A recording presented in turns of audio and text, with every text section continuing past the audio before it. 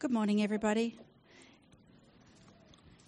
If you're reading from the Church Bible, we're on page 36, and there's actually 3 small readings, but they're all on the one page, so you won't have to flick pages. We're beginning Genesis 46, verses 1 to 7.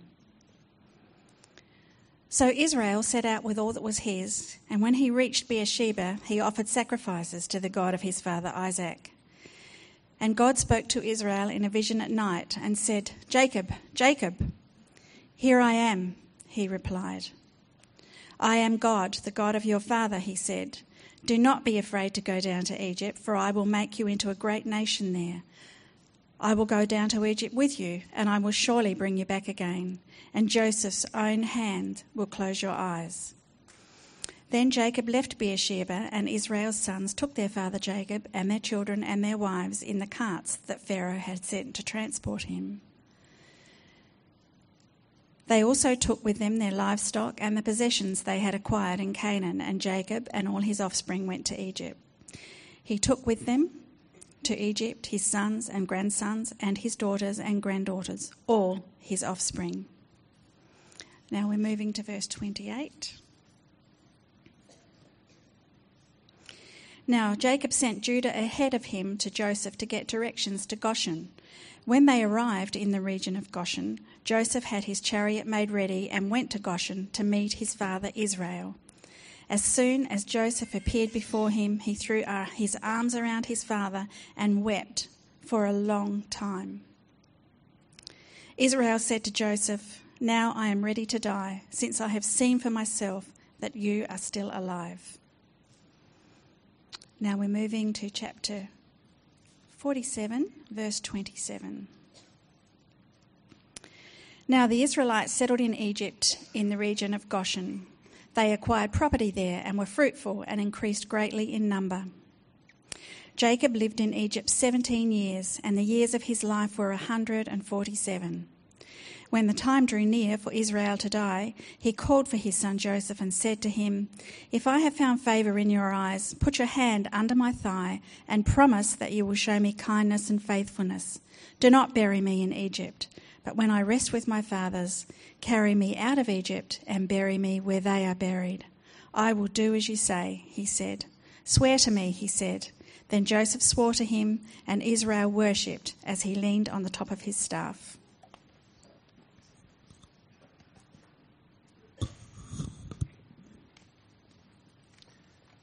Well, good day, everyone. Scott's my name. It's good to be with you this morning.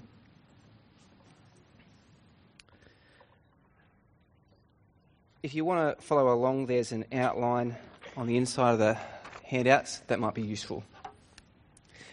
And just recently, my wife Pip and I have been watching a little bit of Suits. Same problem with the clicker. I didn't turn it on. There we go, Suits. It's a show, I don't know if you know, it's a show about lawyers. Basically, these are high-rolling lawyers, big shots. It's the show that is famous for Meghan Markle, who's now Princess Meghan. This is what she's from. There's a lot of things that the show is about. It's about getting revenge, but not by using your fists. You use the law on your side. It's a show about the inner office politics, how rank matters. This guy here is one of the main characters, Mike. Mike is doing the dullest things all the time. He makes poor choices. I think the show is partly about the bad decisions that Mike makes. But really, I think in a lot of ways, one of the biggest things that the show about is that it's actually a show about trust. Mike has a big secret. He's not actually a lawyer. He shouldn't be able to work for the company, and yet he does. He knows this secret, and his direct boss, who's Harvey there beside him, Harvey knows the secret as well. But the question is, can they trust anyone else with this secret? If they let it known, will the whole thing just blow up in their face? There are other times when some lawyers within the firm need the help of other lawyers, but can they trust one another? Or will it be that the lawyer that they trust kind of double back crosses on them and makes them look bad so that the colleague, they get the promotion instead. There's a lot, the whole theme of trust is running through the show, which I think makes it actually quite a human thing. Just think about it for a moment. You can't get through life without trusting people, can you? You need to trust people. And yet so often we find that we can't trust people. I have a friend, and this friend says that she works on trust. Trust is her thing. For her, any kind of friendship must be full of trust, and when someone breaks her trust, well, she says, I find it hard to actually be a friend to that person anymore. I think most of us are like that. Trust plays a huge part in the way we do relationships with each other. But like I said, the problem is we don't always come through for one another. You might trust me very well, but I can fail you. I can forget what I've said I'd do. Or I might not be able to do what I said I would do. Or I might just break my word to you. What about God? What if God asked you to trust him? Should you do that? Could you trust God? That's where we're headed today. We're talking about trust, especially trusting God. We're asking, what does a life of faith look like? Faith is just another word for trust. What does a life of faith, a life of trust in God, what does that look like? Maybe you're here today and you know that you don't have faith in God. Today, I hope you get to see at least part of what it looks like to trust God, what that life looks like. And I hope you begin to see that God is actually trustworthy too. Maybe you're here today, though, and you're trying to live out that life of trusting God. Today, I hope we get refocused on some of the key elements, those key parts of the life of faith. I hope today re-energizes you so that you keep trusting God constantly throughout your life. Why don't we pray then and ask that God would help us as we come to his word and think about this. Let's pray. Our great God, we thank you for this word of yours, the life of Joseph and Jacob and the whole family. Father, as we turn now to think about whether we can trust you or not, as we look at the lives of these people, we pray that you would show us truly who you are so that we can know how best to live in your world. We ask this in the name of Jesus. Amen.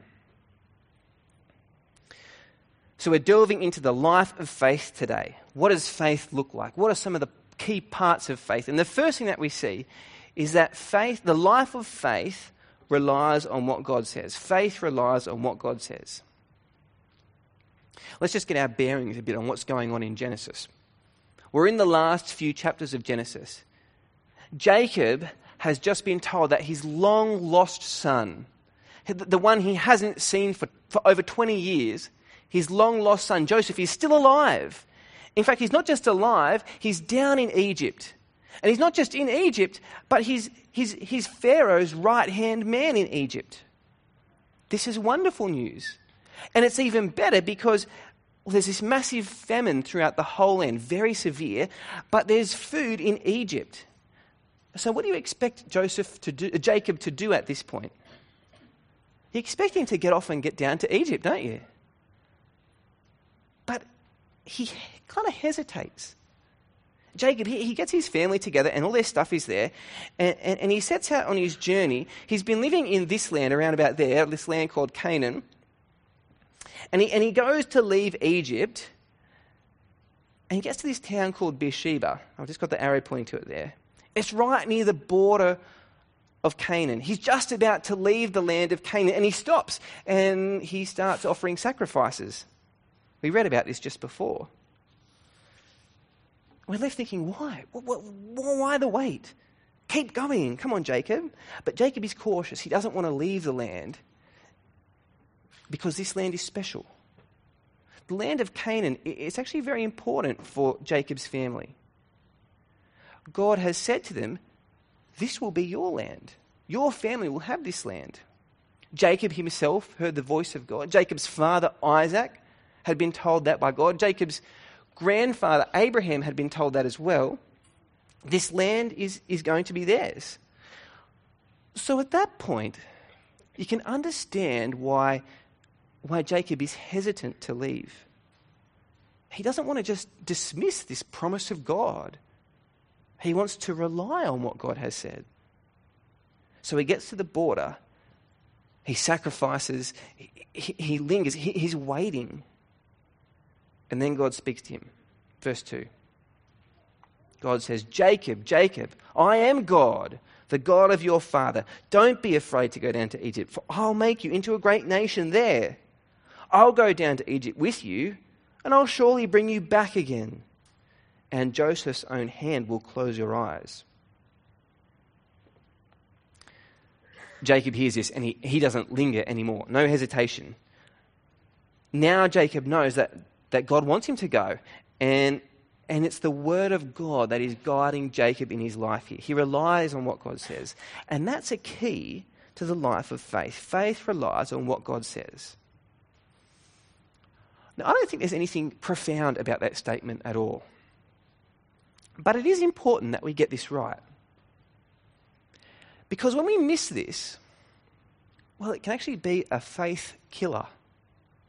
Let me show you a video, and I think the video illustrates my point. Here you go. Now, hopefully the sound is working. Let's have a look. Close your eyes and just fall down, okay? Don't worry. Okay, then Lauren's going to catch you. Close your eyes. Okay. Okay, it's called the trust fall. Okay, trust fall. Ready, set, go.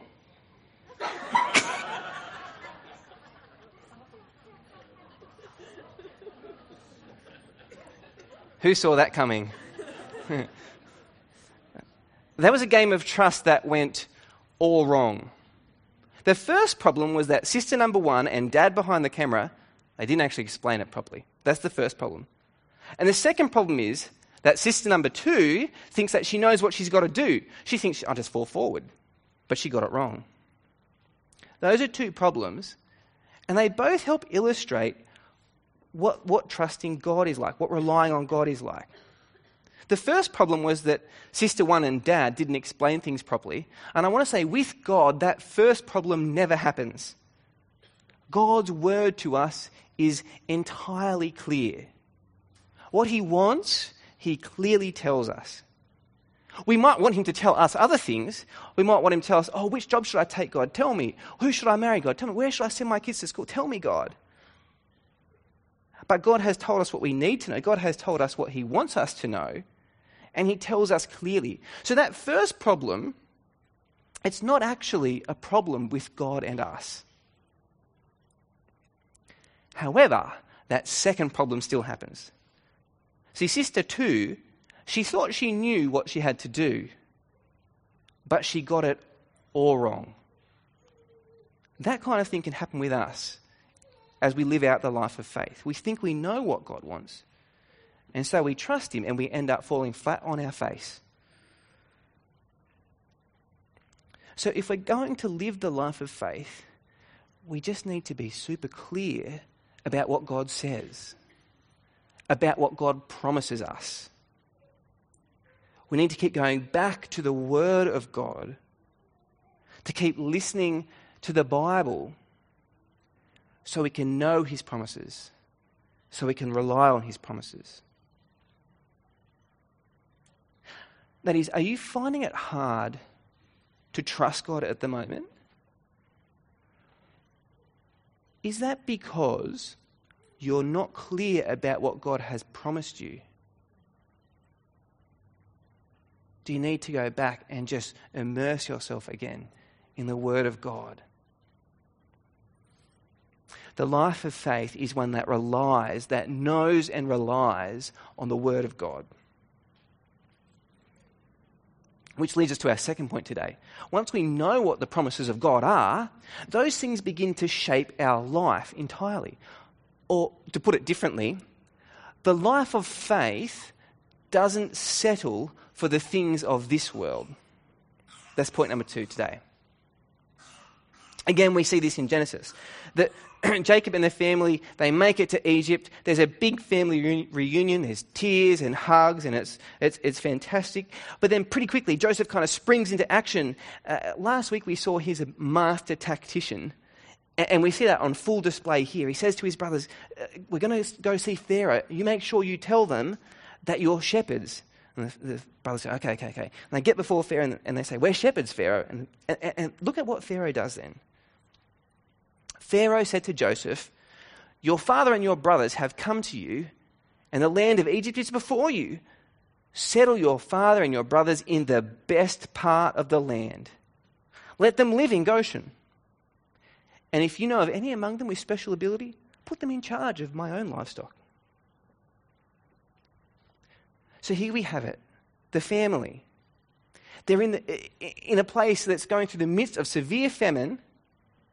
And what have they got? They've got the best part of the land, in the best country that has the food. Their livestock can graze. They're looked after because they're caring for Pharaoh's livestock. And later on again, if we keep reading, we'll see that Joseph is able to provide his family with stacks and stacks of food. In the words of the Lego movie, everything is awesome. Life is good. These guys are set. And it'd just be so attractive at this time to set up shop here. Settle down in Egypt. Let's establish our roots here. This could be our home. But that's not what the family does.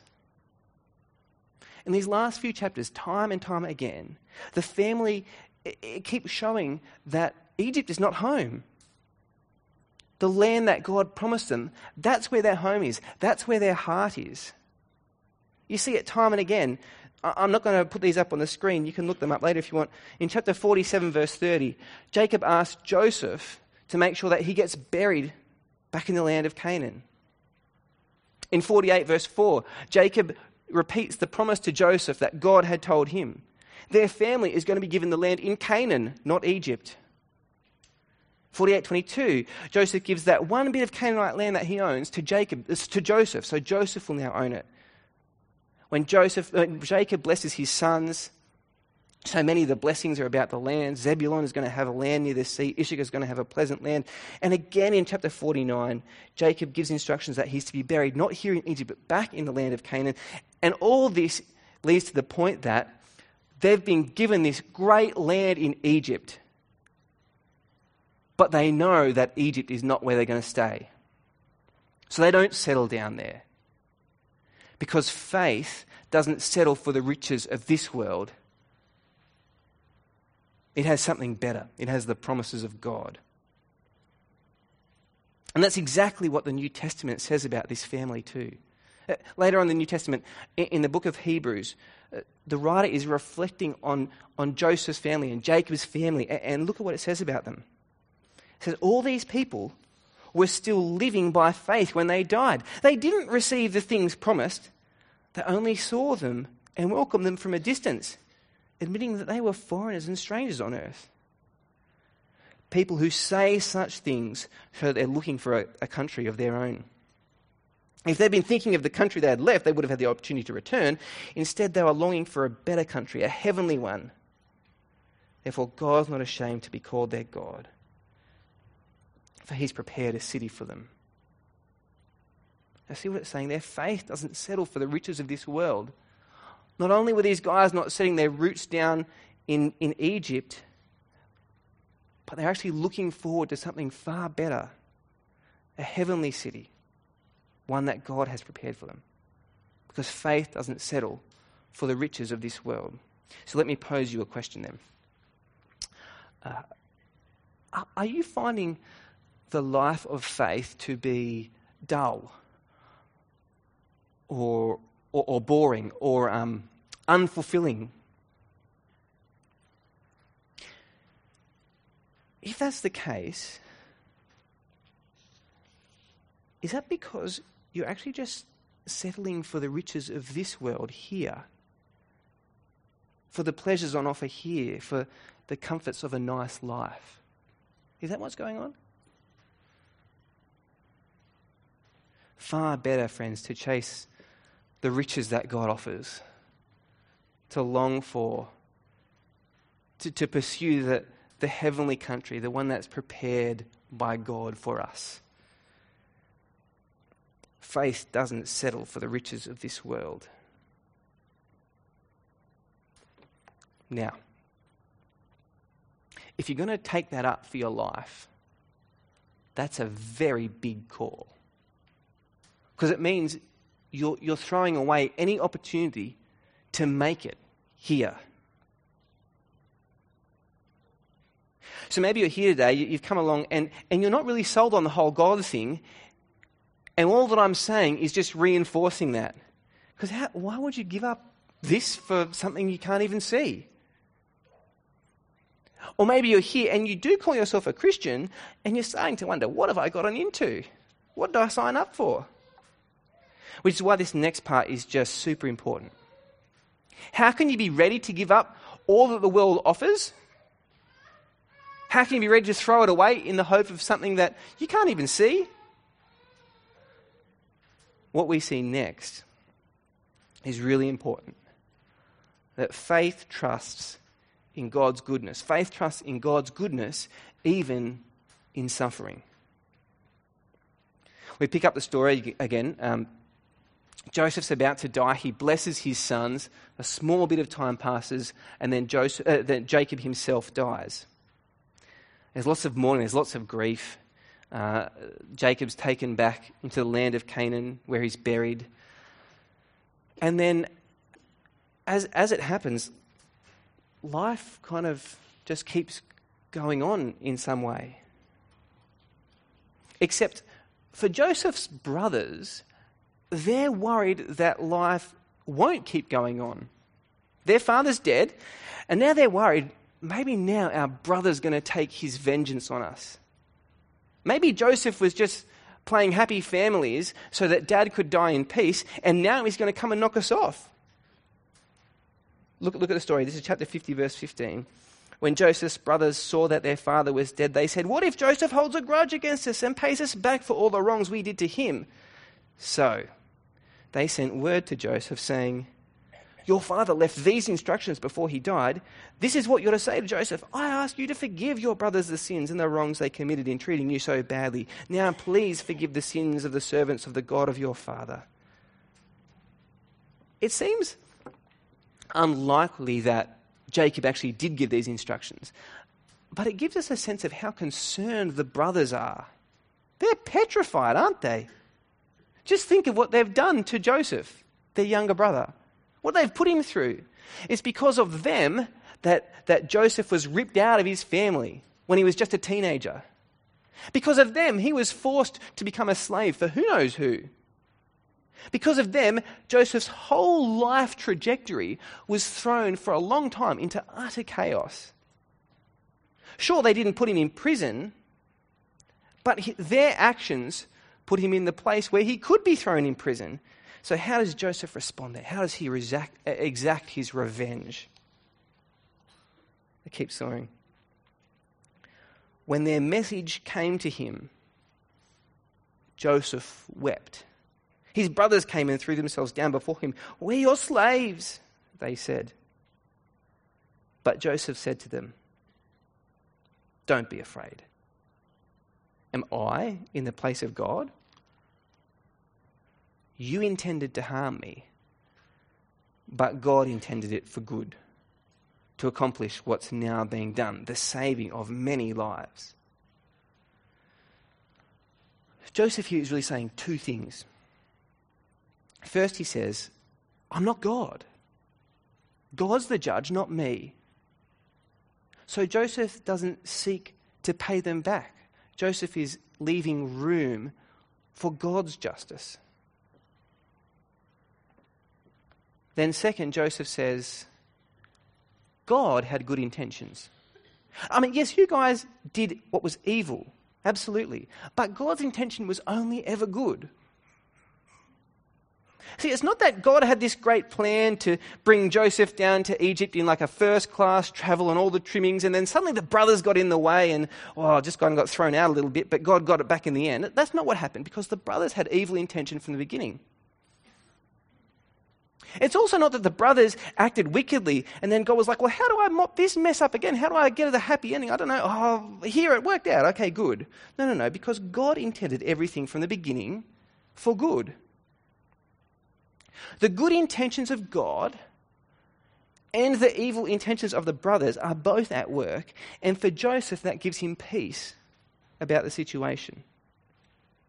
He won't try and take revenge now because he realizes God's good intent, even in the midst of the evil that his brothers did. Faith trusts the goodness of God, even in times of suffering. Now you might be thinking, it's kind of easy for Joseph to say that now, isn't it? I mean, he can see how things panned out. He's got his happy ending. He can see the good that God has done here. So it's easy for him to go, oh yeah, God intended for good. In some ways, it is. I don't know if it's easy, but at least it's easier for Joseph to say that. He can see the big picture. But what about when I can't see the big picture? What about those things in the past or the things I'm going through now, and I've got no idea why God is doing this? I can't see the big plan. I've got no idea about how God could bring good from this. Or what do I do then?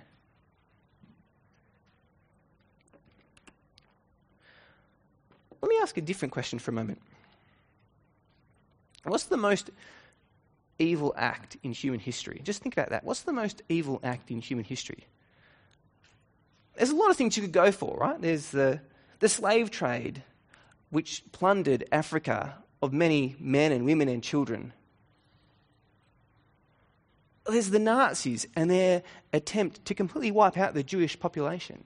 Horrible.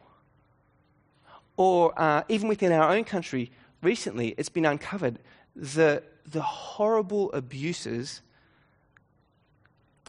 done to children at the hands of the churches and others that should have looked after them. These things are horrible. They're wicked. And yet I want to say, there is something more evil than these. And that is the crucifixion of Jesus. For when Jesus hung on a cross, it was not merely human on human violence. But this is humanity against our God, against God the Son, the one who gave us life and everything. He comes down, and what do? We kill him. And yet have a look at how the Bible describes this.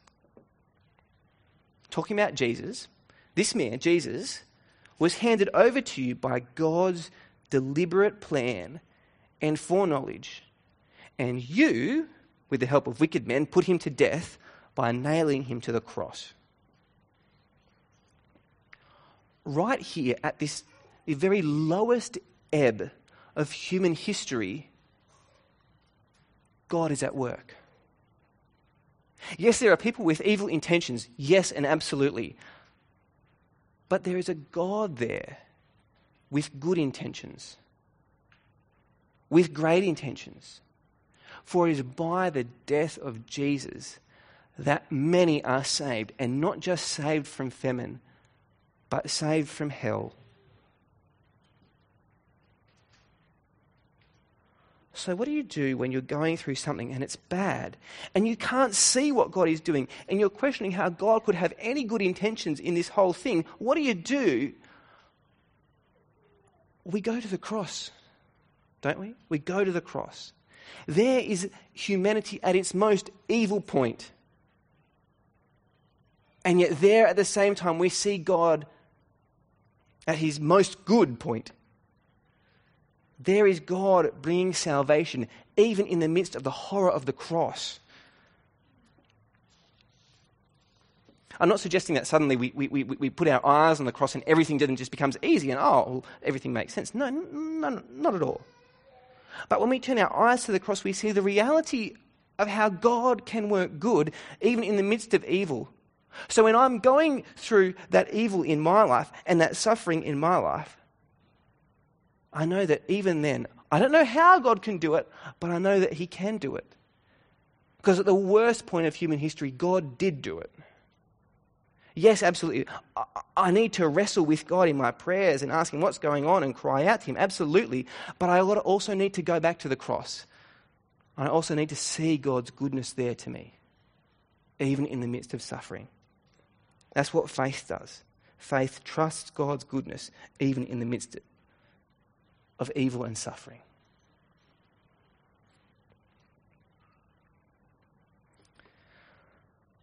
So, we've come to the end of the book of Genesis.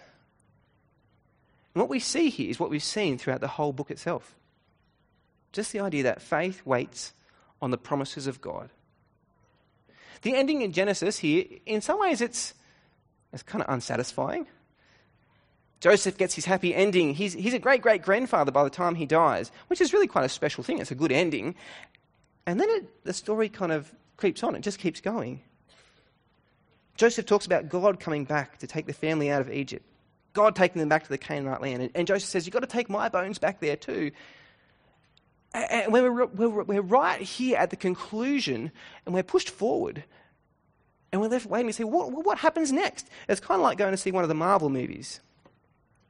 You get to the end of the movie and everything is wrapped up, the storylines have come together and the credits roll through. You think, that's nice, that's done.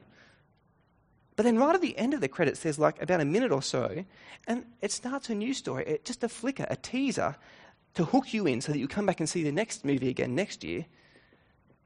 And that's kind of what's happening here too. Not that Joseph is trying to hook us into the next movie, but what we're seeing is that Joseph is looking forward to something, that he's waiting on the promises of God. He's waiting for God to act because that's what faith does. Faith trusts the promises of God, and faith waits on God to enact those promises. That's the kind of faith we've seen again and again throughout the whole family. This family is not perfect, not by a long shot. Their faith wavers, it goes here, there, and everywhere, and they have to learn to trust God. They have to learn to wait on his promises. Abraham learnt this. He learned to trust God while he waited for a son. Jacob learned this. He learned to trust God while he waited for his inheritance that for a long time it looked like he would never get. Joseph had to learn to wait and trust on God, even as he did this through the depths of horrible suffering. Now the whole family is in Egypt, waiting on God to act, waiting and learning to trust God that he'll bring them back to the land of Canaan. So we started with a question then. Can God be trusted? What's the testimony? What are Abraham, Isaac, and Abraham, Jacob, and Joseph? They all say to us, yes, God can be trusted. So my question just for you to end today is, are you going to trust God then? Are you going to trust him and so rely on his word for your life? Are you going to trust him then? Even when you go through suffering, trust him that he's got good intentions. Are you going to trust him that he will bring about his promises? Or are you going to settle for the things of this world? Friends, if we're going to trust God, we can't do it by our own strength. We need to ask God for help. Just like with these men in their lives, he moved and changed and shaped them so that they would trust him.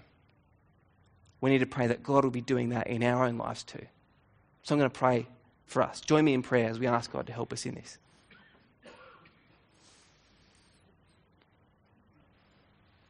Our good Father, we say thank you. Thank you that in a world where we can't always keep our promises, And when others don't keep their promises to us, thank you that we can trust you. Thank you, God, that your word is something we can rely upon. Thank you that your goodness is something that never dulls. Thank you, God, that you give us promises of something better than this world. Please, God, then, our Father, help us live lives of trust in you, lives of faith before you. Strengthen us where we are weak, Father. Help us hold one another up when we can't stand. Please keep us being people who trust and have faith in you. Please keep us to the end. Please let us see your promises come to full fruition, we ask. In Jesus' name, amen.